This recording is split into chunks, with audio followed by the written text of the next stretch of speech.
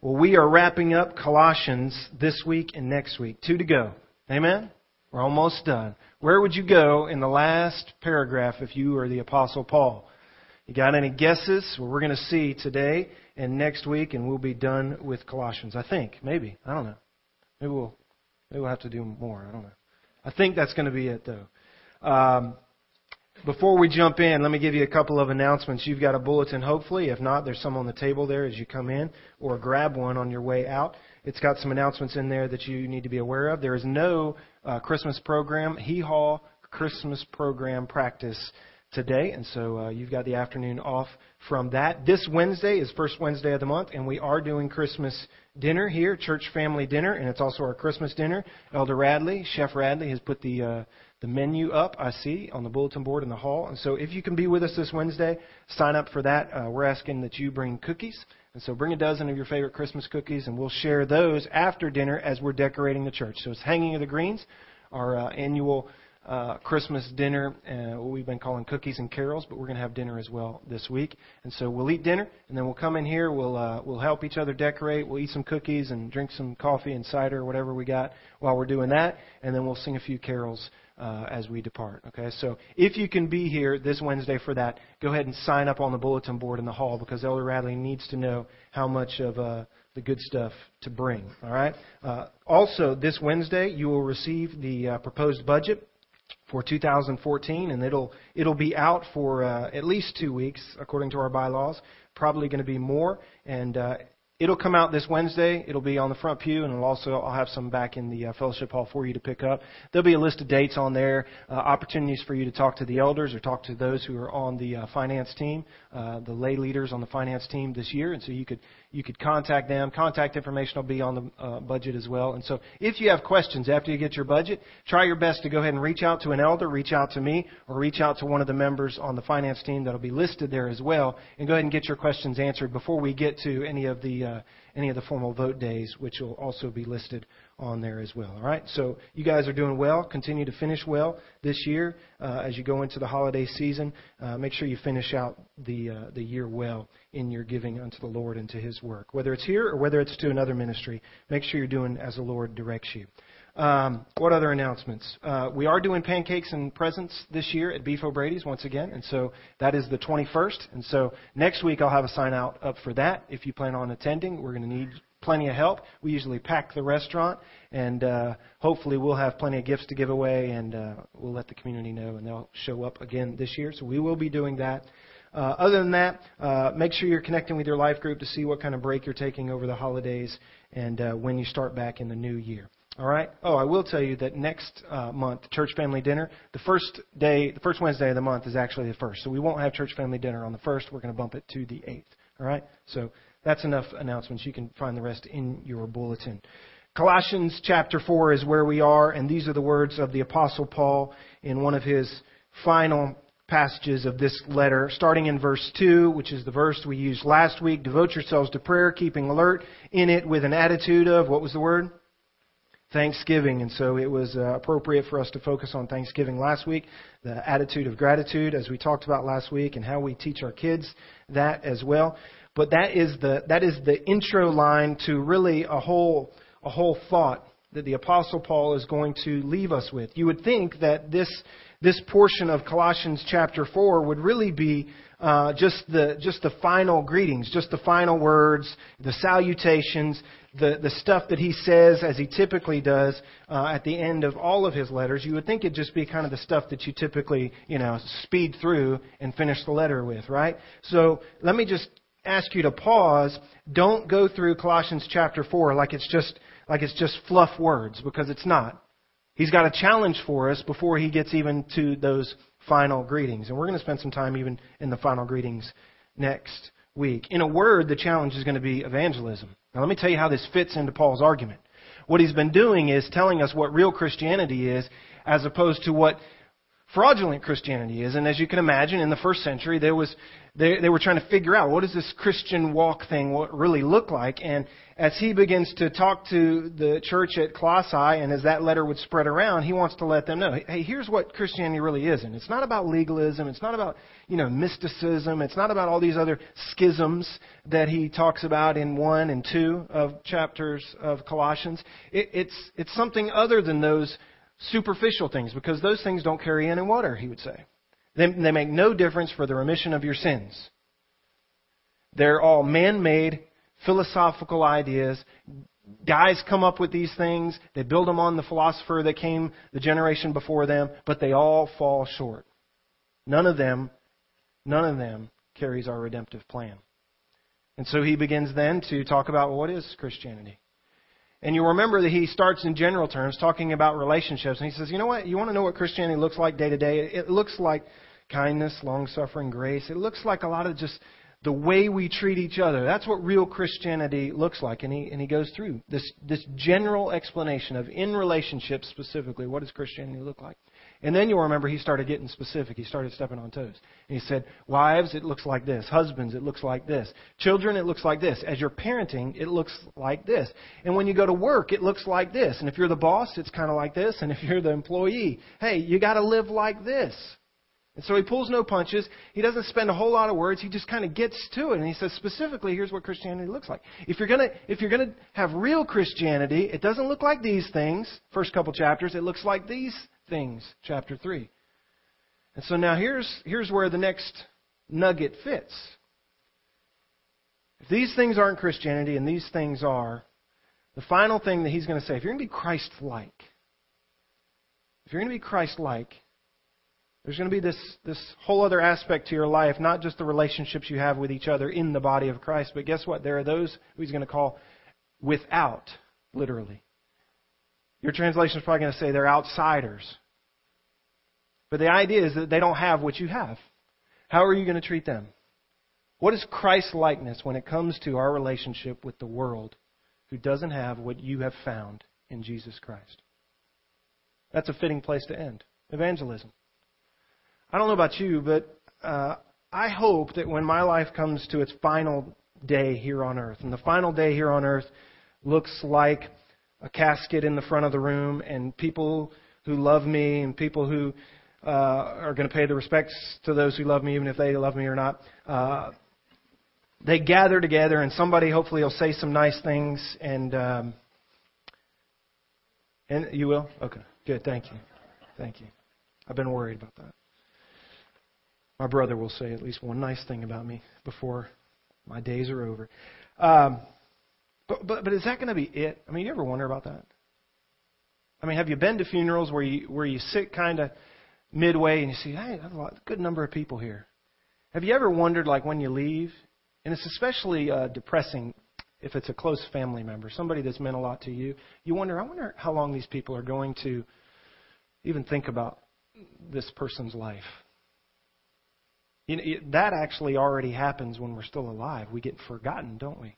We were visiting with some friends, Kimberly's family in Indiana, and it's an older couple, a retired pastor, and he was telling my father-in-law just that he's a bit depressed because his wife has had cancer, and he said the church has done a great job early on. They responded well, and he said, a few weeks have gone by now, and treatments have progressed, and he said they've kind of really forgotten about us.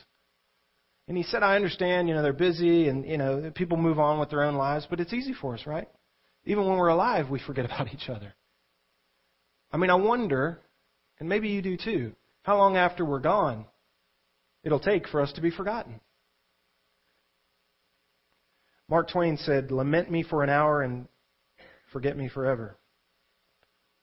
Is that going to be the testimony of your life? That maybe we'll get together and we'll talk well of you for an hour.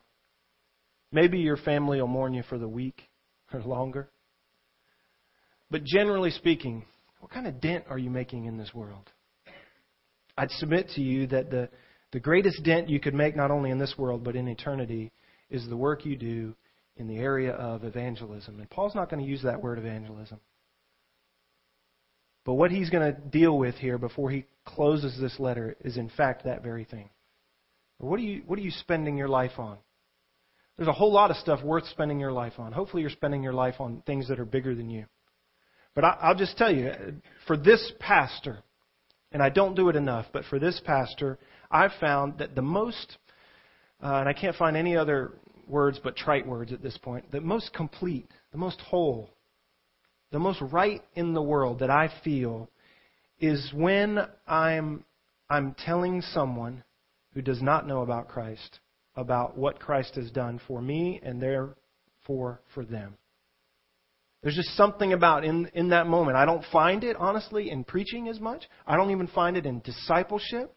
But when I engage in evangelism, when I engage in sharing the good news, it just feels like it's what I'm supposed to do. And I don't think that's just because I've been called into ministry.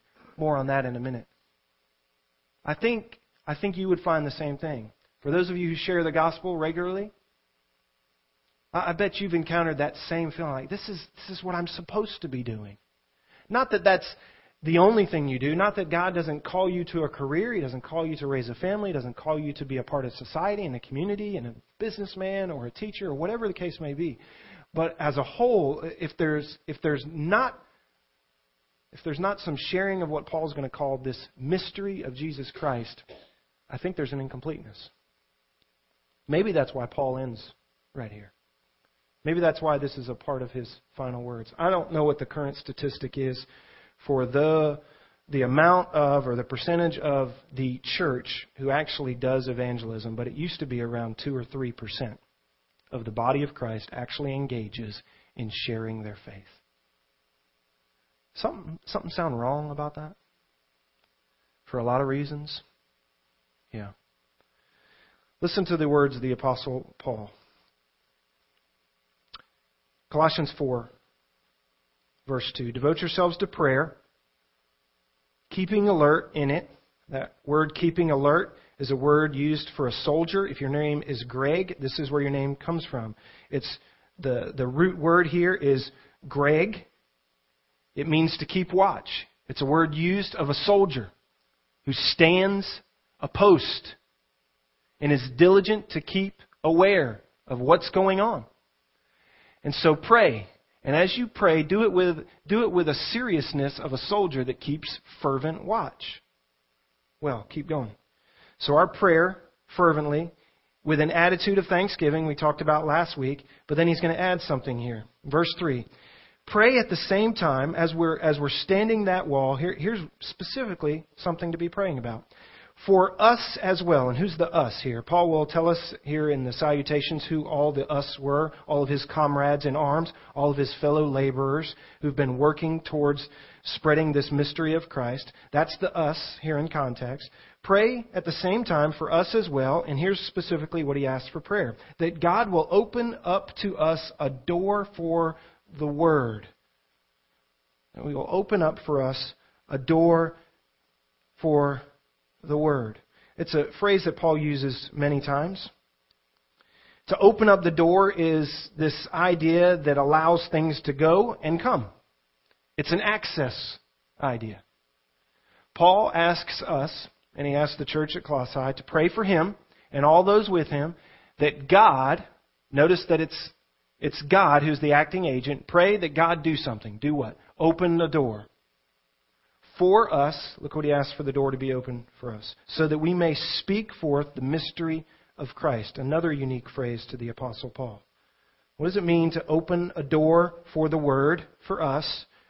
Open it so that we may speak forth the mystery of Christ. An open door lets me go and it lets them come.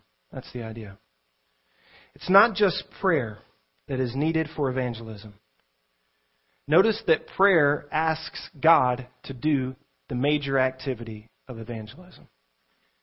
You ever wonder whose job evangelism is? Well, Paul says here, we start with prayer. But prayer asks God to do His job. What is God's job? God's job is to be the acting agent to open a door. Open a door for what? So that he, Paul, and those with him could do the speaking. So that's their part. But God has to open that door. God, in all of His sovereignty, has to start the process.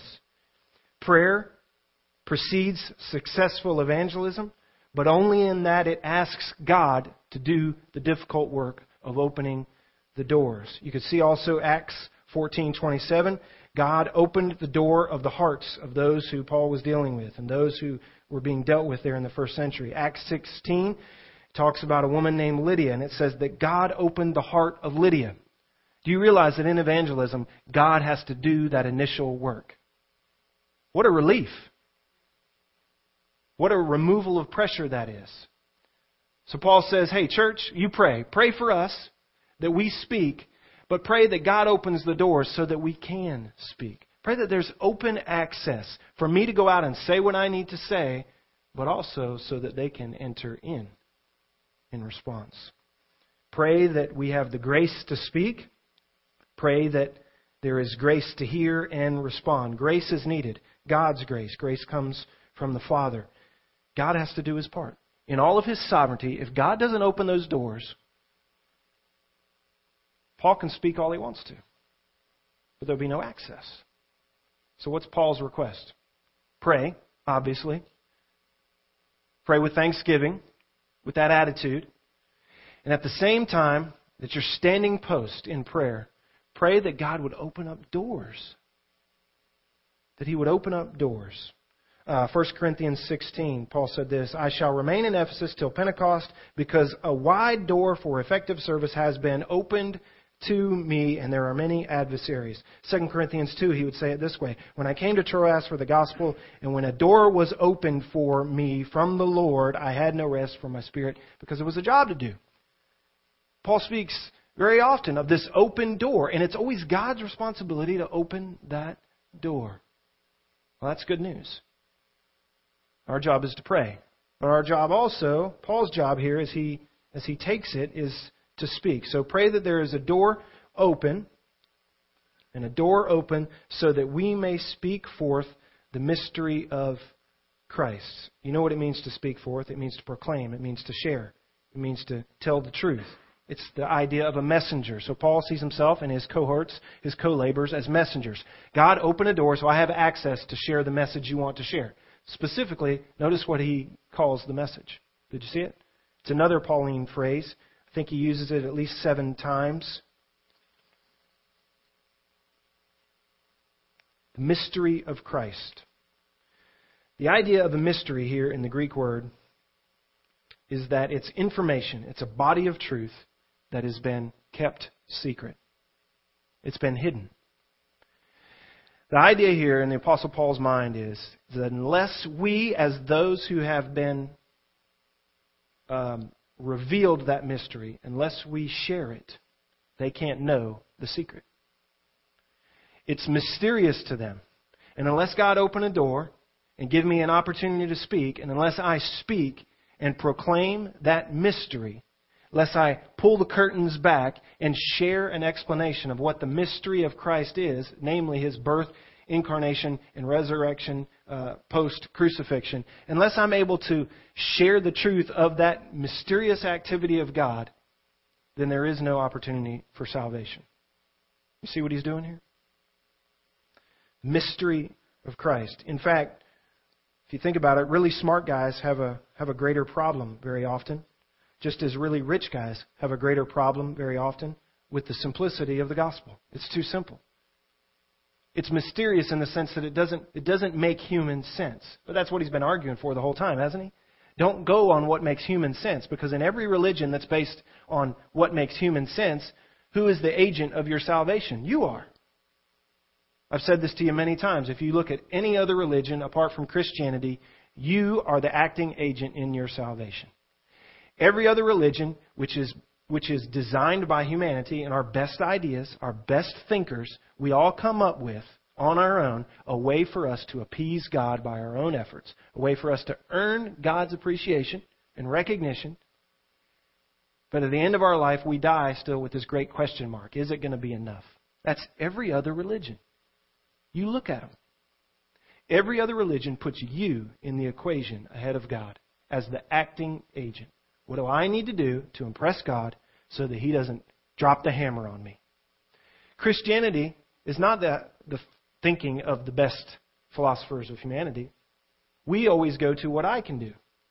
No one sat around thinking up the gospel saying, how about we get God incarnate himself, born in a manger, and then he'll grow up and he'll be this gentle and kind guy, and he will actually give his life for us, and we, by faith, through grace, we just receive that, and we don't do anything at all. Even the faith that we have, he will grant to us.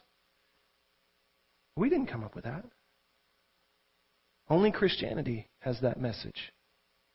So that's part of the sharing of the mystery of Christ. That's information that you've been privy to via the Holy Spirit and God's grace. And Paul says, I need an open door. Will you pray for it? I need an open door. And the only one that can open the door is God. Because the door that I need open is the door in their hearts. And God's the only one who can open that door. And unless He opens that door, I can't speak forth this mystery. And even if I tell them, they won't get it because their door will be shut and it'll fall on deaf ears. You see where he's going here? So, by the way, he would say here, do you notice? So that we may speak forth the mystery of Christ. And then you get a parenthesis, for which I have also been imprisoned. By the way, he would say, this sharing of the mystery, it might just get you thrown in jail. Are you all right with that? Are you okay to take the lumps with the job? Are you okay that this might be dirty work, hard work, difficult work? You're not going to be lauded over it. You might actually be cast into a pit because of this message. It'll be such nonsense to some that hear it that they will shun you. It is offensive, the Bible says. This gospel, it is offensive. Why is it offensive? It's offensive because it doesn't build itself on the efforts of man. It requires men and women to wave a white flag and say, I give up, there's nothing I can do. Paul says that's an offensive, and they'll throw you in jail because of it, just like they've done me. So you pray. Pray that God opens doors. Pray that He opens doors so that I can do my job. What's my job? Just to speak the truth. The truth of what? This mystery of Christ. His birth, incarnation, life, death, resurrection. Grace, faith, that I might tell the truth. That's Paul's job. Let me preach to you a little bit here, a message within a message. And this is good news on top of the good news. If you understand how this works, if you see evangelism the way Paul sees it, it removes such pressure from your efforts. If you understand that the salvation, the opening of a heart of a human, is only the act of God's sovereign work and not your slick salesmanship, what a relief that is. I can't tell you how many Christians are living their lives, how many churches are preaching a gospel that requires you to become great evangelical salesmen with slick tactics and manipulative efforts. And you go home thinking, if I were only better at this thing, if only I could sell Jesus better, if only I were a better salesman, if only I could talk to him like Eric Scoggins can talk to him.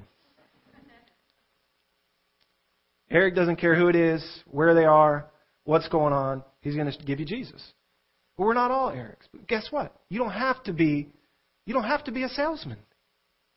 In fact, the gospel, the biblical gospel, as Paul is trying to share it here in Colossians, a correct understanding of Christ-like even evangelism is not a manipulative thing. It's speak the truth of this thing that has been hidden from their hearts. All the while praying that God is opening the door. Because unless He does, it's going to fall on rocks. The soil is not going to be what it needs to be. The seed will not be received. It's not manipulating the audience or tweaking the gospel to be palatable. But that's going on day after day. All right, end of that sermon within a sermon. Verse 4. Here's our job. He's already said that he has to make it clear, or he's already said that he needs to speak forth the mystery of Christ. But now in verse 4, he's going to tell you how he needs to speak it. And in Paul's heart towards evangelism, his prayer is that he will make it clear the way I ought to speak. Paul's prayer is God would open a door, that he would speak the truth of the mystery of Christ. And the only pressure that Paul feels is that he just gets the truth right. See what Paul says here? My only struggle is that I get out of the way of the truth. Your job in sharing the gospel is just to be clear. To be clear. And sometimes that's the hardest thing to do, is to be able to clearly explain sin, repentance, justification, redemption, substitution, what I was without Christ, what my hope was without Him, what He did for me, how that applies to me, how it covers me, how it counts for me, and now how that's not just good news for me, but how it's good news for you too. Are you able to do that? Are you able, as Paul prays here, are you able to speak forth the mystery of Christ? Can you explain that mystery in a clear way? In the way, Paul says, you ought to be able to do. Can you do that? If you can't do it, figure it out. Find a way. Get in our Way of the Master class. Grab somebody who's been through the Way of the Master class. Call me. Say, Pastor, I don't think that if I had the opportunity, I don't think that if God opened the door tomorrow for me to share the gospel with the most lost family member I have, that I could speak it clearly. And I need to be able to do that. I want to be able to speak it clear as I ought to be able to do. And we'll help you. We'll get you that information. It's amazing how many of us have found Christ and found grace. But it's difficult for us to unpack grace to somebody else. But you can do it. And you don't even have to be a salesman. And you don't have to walk away thinking, I didn't sell it enough. I mean, they walked away and they said, I don't believe in any of that stuff. You don't have to walk away thinking that you failed. What is your job? What does Paul think his job is? His job is pray for open doors, speak it forth, speak it clearly, as I ought to speak it. And guess who has to handle the rest? God does. It's His job. I don't know what you thought when you thought, well, Paul's going to leave us here at the end of this letter with a challenge towards evangelism. Probably your initial thought was to bow up a little bit, put up some walls in your heart and mind because you just don't feel like that is your job. And maybe even reading this as Paul writes it, we could end it right here in verse 4, couldn't we? I mean, it'd be great. We pray, we stay alert, keep an attitude of thanksgiving. We'll pray for Paul and all those who are with him so that they can speak the word as God opens the doors and they speak it as they ought to speak it, nice and clear. And you and I, we just pray for those guys. And if they're going to go somewhere far, we'll even pay for them to go. Say, God bless, we'll pray for you. It'd be fine if he left it right there, wouldn't it? Guess what? He doesn't leave it right there. You see, the next sentence puts you and I on the hook. So this isn't just about the professional. It's not just about the Apostle Paul speaking it as he ought to speak it. Look at what he says next. Verse 5. Conduct, what's the word? Yourselves with wisdom towards outsiders, making the most of the opportunity. Doggone it, Paul. I would have prayed for you. I would have sent you money. But now, are you saying that I've got to live out my Christianity in such a way that I have this attitude towards outsiders that you have? That's right. So take a deep breath and let's look at it. What is he saying here? Conduct yourselves with wisdom towards outsiders. The idea there of the outsiders is those who are without. What are they without? They're without understanding of that mystery of Christ. So we're praying, God opens doors. And all the while, as we're praying for opportunities, open doors in hearts of men and women around us, we need to be conducting ourselves, living our Christianity, acting out our Christianity, walking out our Christianity in such a way, with such wisdom, towards these people that we are, here's the phrase, making the most of the opportunity. Anybody got a King James? Bring today, right? King James, New King James. In the King James, it gives a different translation. It's a more wooden translation, you would say, of the Greek. A more wooden translation, a more literal translation from the very Greek words would be redeeming the times. And we don't really understand what that means as much as the first century folks would, because they use that phraseology a little more than we do. To redeem the times is worth unpacking. First of all, let me tell you what it means to redeem. Within the context here, redeeming means that you will buy back completely. That you will buy something up. However much you can purchase of it, you will buy it in full. It's the word ex agorazo. It means that whatever's there, you pull it out and you take it, you purchase it. That's what it means to redeem. We get the idea of buying it back. If you redeem something, you get money back for it. All right? As Paul uses it, you could think of it in a couple different ways. It would be to take advantage of a sale. So some of you on Black Friday decided to lose your mind and go crazy and go out shopping. Okay? If a woman decides that they're going to make a plan and go out and shop on Black Friday and take advantage of those sales, they're going to go out and in that limited amount of time, they're going to buy up whatever they can buy. That's the idea of redemption here. Guys, if you're going to go as a businessman or as a businesswoman and if you're going to take advantage of a low market, and you're going to buy up as many stocks as you can buy as quick as you can, that's what it means to redeem something. You're going to buy all that you can buy. Now, it ties into the other word that he uses, kairos. It's the word for time, redeeming the times. It could also maybe be translated season, redeeming the season. So buying up the season, buying up the time. There's a couple words in the Greek that you would be well to understand that Paul could have used here for time. All right. One of the words he could have used was chronos. We get the word chronology. It's the word for time in a set order. So if he were to use the word chronology, it would be like listing out an order of events. That would be chronology, and you use that word. There's another word in the Greek, though, that Paul uses here. He doesn't use chronology. He uses the word kairos. And kairos is the idea of a season or a set portion of time.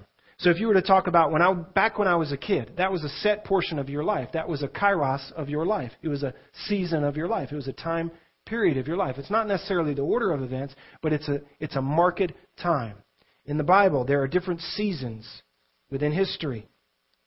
They fall chronologically, yes. But within seasons, you have, in general terms, you have the time of the patriarchs. That was a season. That was a kairos. You have the time from Christ, from the patriarchs, from Moses to Christ. That was the time of the law, you could say. There was a season of law that ruled. There was a time from Christ's death to His return that we call the season or the time of the church. It's the time also called the time of grace. That, by the way, is the season, the kairos, that we're in right now. Someday, for the Lord Himself will descend from heaven with a shout and with the voice of the archangel and with the trumpet of God. The dead in Christ will rise first. Then we are all alive and remain, shall be caught up together with them in the clouds to meet the Lord in the air. At that point, we enter a new season. There'll be a time of tribulation. There'll be a time of kingdom. There'll be a time where eternity begins and never ends again. And so there are seasons in Scripture. That's what Paul's talking about here when he says, redeem the kairos. So now put that together. If you go out on Black Friday and you know that for a set season, for that day, they're going to be the best sales of the whole year, you're going to buy up as much as you can buy up that day. If stocks are low in a certain season because of the way the market is ebbing and flowing, and you attempt to buy up as much as you can, you gather as much money as you can at that low market so that you can buy up as much as you can, that's a kairos that makes it worth redeeming the time. You follow where I'm going? What time are we in, Paul?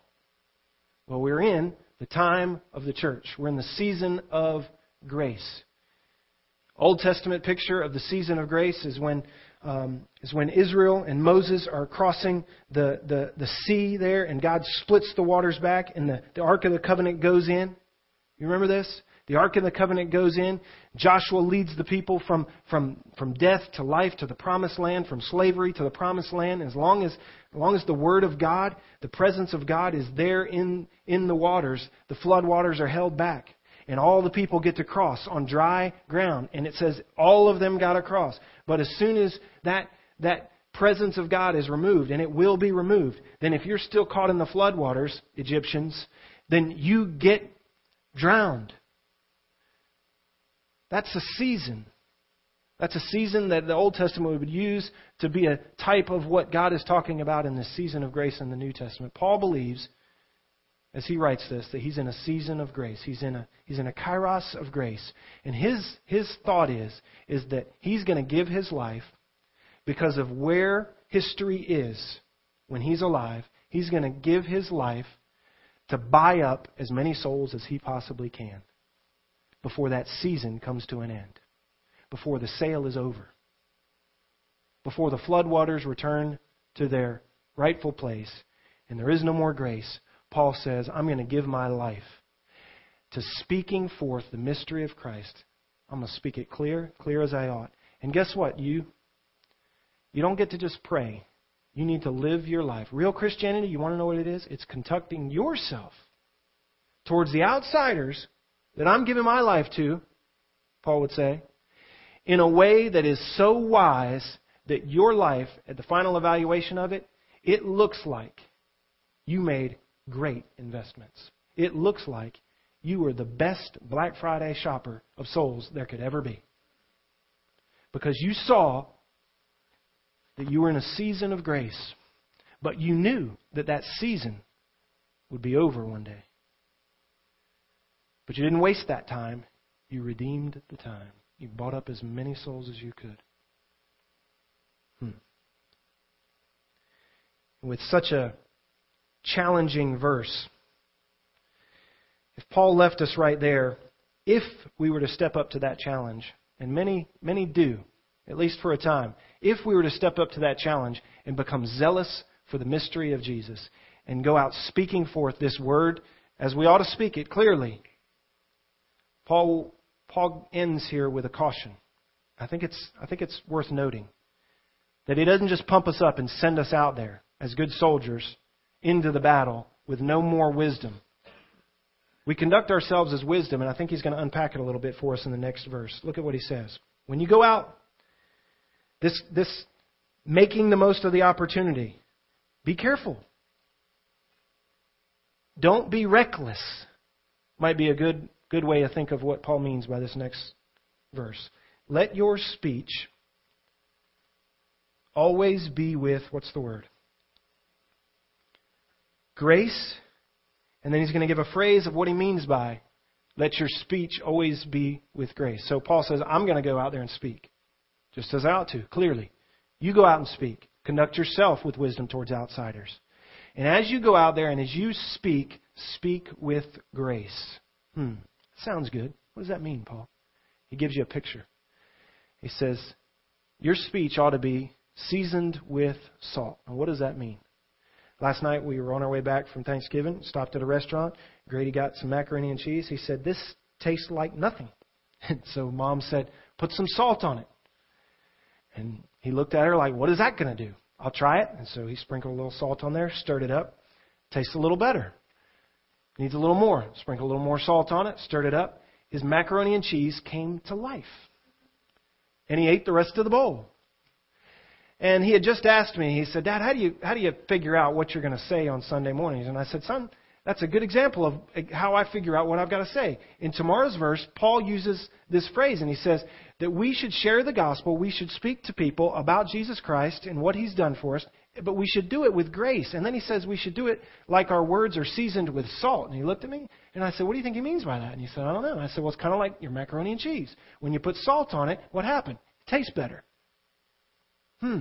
Maybe Paul means that we're supposed to conduct ourselves with wisdom towards outsiders. Our words should be with grace. Maybe our words ought to taste better. Not just coming off of our tongue, but when they're swallowed by those who hear them. And I think you got it. I said, thank you, Lord, for the opportunity. An open door in the heart of my own son. And Kimberly and I think both look at each other like, wow, okay. Do you get what he means here? He doesn't just send us off half-cocked here, folks. It's not just about your zealousness. Remember, God's the one who's going to be at work here in the hearts of men. He's the one that's got to open the door. And in fact, Paul would say at the end of this passage on evangelism, hey, listen, don't mess it up. My translation, don't mess it up by being harsh, by being unkind, by being condemning when you go out and speak about this thing that is all about grace. This mystery of Jesus is not about them being bad guys and you're the good guys. This mystery of Jesus Christ is not about they're sinful and you're holy. How many of us go out and we think evangelism is going out and telling the bad guys how they can become good guys? That's not it. Do you understand that evangelism is one beggar telling another beggar where to find food? It's one leper telling another leper where they can be healed? How many of us go out and we think that evangelism is not only going to be this manipulative salesmanship, the way you package it, how slick you are and how good you can convince them and how wise you can be to argue against whatever they throw up as a defense and how you can prove them to be an idiot. What good does that do? Paul says, pray that God opens doors. Pray that I can speak forth this mystery, that I can speak it clearly the way I ought to speak it. Pray that you can do that too. Pray that you conduct yourself with wisdom towards outsiders. Don't be, I won't say idiots, but I feel like I shouldn't just call us idiots. Be wise. Do you realize what a delicate job this is? And then why souls are not our responsibility. Speaking forth the word of truth is our responsibility. Speaking it clearly is our responsibility. And making sure that in our attitudes, we get out of the way. There should be no harshness. There should be no criticalness. There should be no condescending spirit. Proverbs, the wise in heart will be called understanding. The wise in heart will be called understanding. Could that be said of you when you share with the lost, with those without, with the outsiders? When you share the mystery, would you be called wise because you appear to have understanding? It goes on to say in Proverbs, and sweetness of speech increases persuasiveness. Salt your words so that they taste better. When you put salt on fruit, it makes that fruit alive. When you put salt on your food, it makes it taste better. Make sure your attitude makes your words taste better. Because there's a glitch here. If your attitude gets in the way of speaking this truth, somebody could walk away because of your attitude. There's nothing condescending about one beggar sharing with another beggar. There's nothing critical about one leper sharing with another leper. Be kind. In our evangelism, our Savior has been kind and gentle. Amen? Let me tell you a story to close here.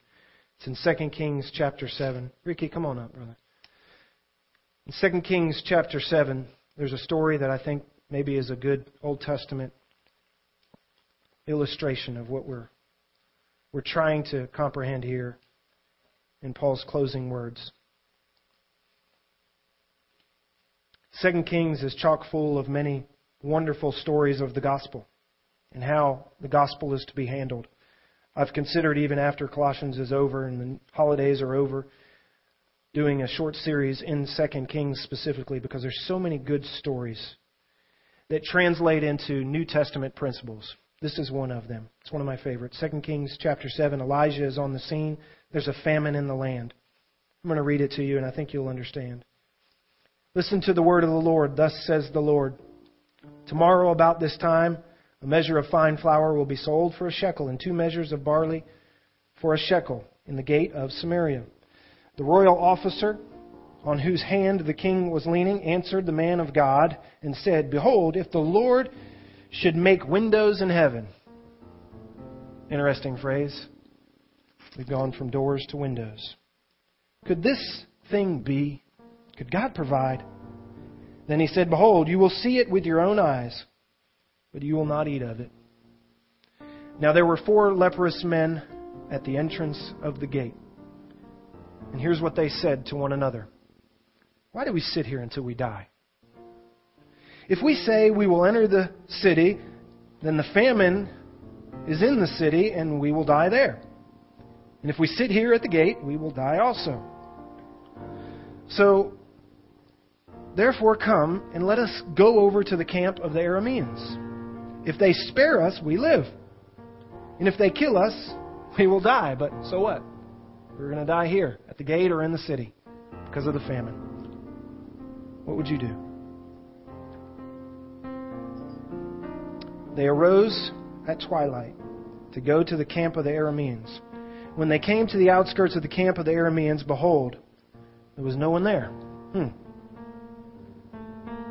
For the Lord had caused the army of the Arameans to hear a sound of chariots and a sound of horses, even the sound of a great army, so that they said to one another, Behold, the king of Israel has hired against us the kings of the Hittites and the kings of the Egyptians to come upon us. Therefore they arose and they fled in the twilight and left their tents and their horses and their donkeys, even the camp just as it was, and they fled for their life. When these lepers came to the outskirts of the camp, they entered one tent, and they ate, and they drank, and they carried from their silver and gold and clothes, and went and hid them. And then they came back and returned and entered another tent and carried from there also, and they went and hid them. And then verse 9, they said to one another, in brilliance, in grace, what we're doing is not right. This is a day of, what does it say? Good news. But we are keeping it silent. If we wait until morning, if we wait until the sun rises, if we wait till the sun comes back, punishment will overtake us. Now therefore come. Let us, what are the words? Go and tell the king's household. What a picture. What a picture of you and I. Lepers in need. God moves and makes provision for our flesh and for our soul. We find ourselves in our salvation, eating and drinking, gold, silver, storing away for ourselves. But at some point, guess what? You should raise your eyes and say, you know what? Something about this just isn't right. You know what wasn't right about it? That they were the only ones being blessed by the good news that there's salvation from the famine in the land. So what should we do?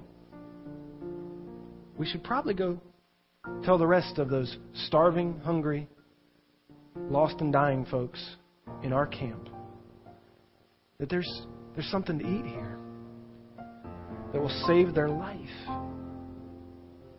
It's not right for us just to eat, drink, and be merry and go about our day when there are those who are dying without. Because we've got good news. So we should go and tell. And they do. And the nation eats. And some don't believe. But they did the right thing. Paul, what does it look like to be a Christian? There's a whole lot of things that this world would tell you it looks like, but it doesn't. It doesn't add up to Christianity. Christianity adds up to a whole lot. One of the things that it means to be Christ-like is this. That when you realize that you have been seated at the banquet table by the grace and favor of the Son of God, by His shed blood, there ought to be a time where you look up from your bounty and say, there should be others here. This is good news, what I've found. I need to go and tell. That's true Christianity. Is that what your Christianity looks like? How about we pray that all of our Christianity looks more like it? Why don't you stand with me? Father God, we're not smarter than those who are still without. Those who are outside of grace is not because they weren't as wise as us. it's not because they weren't as astute to the gospel as us. Father, in your providence and in your sovereignty and in your timing, you've yet to open the door of their heart. And maybe, Lord, the door of their heart has long been open, but there's been no one to speak forth the mystery of Jesus, your Son. The redemption, the healing, the provision that is in the blood of Christ. Maybe we've not gone forth to speak the word of truth as we ought to speak it with clarity. Maybe we've done it, Lord, and maybe we've done some damage because we've had an attitude that we've found holiness, and we've put ourselves on another level instead of beggar to beggar. Lord, don't let that be true. We want what Paul has been calling for in this letter to the Colossians. We want genuine and authentic Christianity. None of us are perfect here, Lord. None of us are the evangelists that we've been called to be.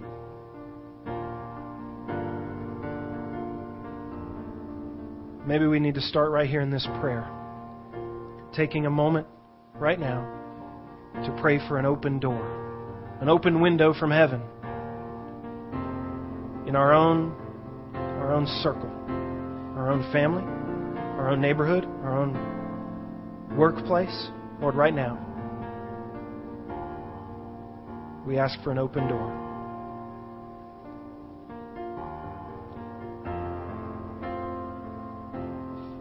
And we'll continue to stand watch on that post of prayer with an attitude of thanksgiving, asking you to open those doors.